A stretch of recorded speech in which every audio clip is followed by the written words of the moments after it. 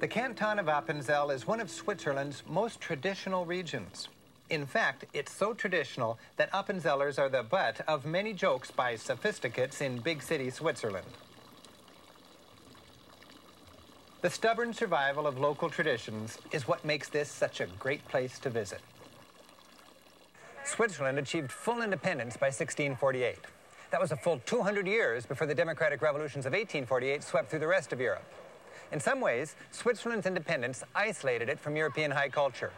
Back then, it took a rich nobility or the Roman Catholic Church to pay for big-time cultural achievements. So, instead of grand palaces and cathedrals, we can see how Swiss culture showed off on a small and personal scale. The Appenzell Folk Museum gives travelers a great peek into the cow culture. You'll see traditional costumes, living rooms, art, and crafts. The laissez-faire Swiss Confederation allowed each canton to have its own religion, language, economic planning, and so on. In Appenzell, entire villages met in the town squares to vote, and they still do.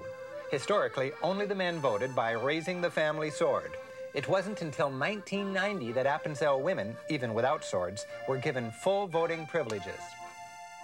The museum's collection is a folksy reminder that this canton stays close to its roots. The town of Appenzell is a handy base for exploring the area. This has been the capital of the canton for 400 years, and many of the buildings date back to that time. Here in traditional Appenzell, a local yodel fest is a great outing. Back before email and cell phones, yodeling was the way one goat herder communicated with another across isolated alpine pastures.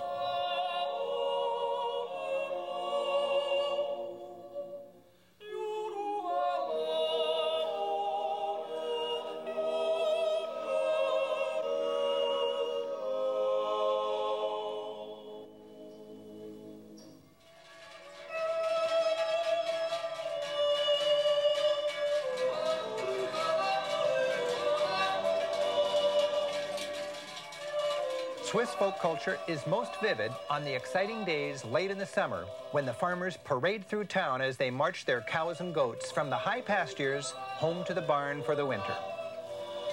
Life jolts to a halt in town as shoppers and shopkeepers alike run to the street. The three best milk cows proudly swing the biggest bells. And for this impromptu festival, school's out. This traditional dairy farming, so securely a part of our image of Switzerland, really couldn't survive today without a little help. Traditional farmers get subsidies from the government to guarantee this part of the Swiss heritage doesn't go the way of the small farm in America.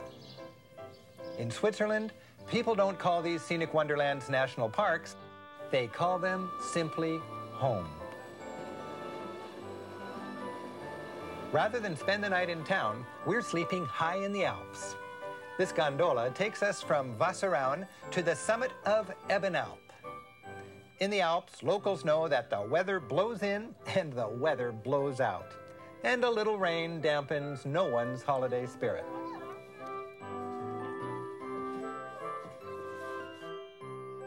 To enjoy Europe's alpine thrills to the max, we're not only getting off the beaten path, we're sleeping off the beaten path in a mountain hut.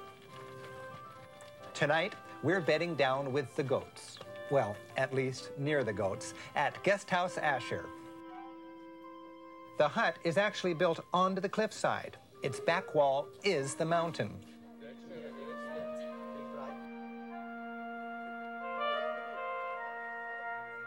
Imagine, you can hike from France to Slovenia, finding a hut or remote village for each overnight and never come out of these Alps.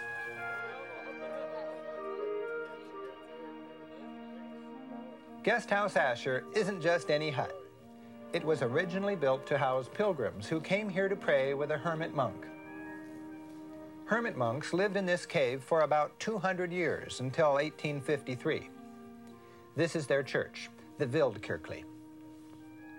Pilgrims came from all over this part of Switzerland to worship here, long before the lift was around to make the trip an easy one.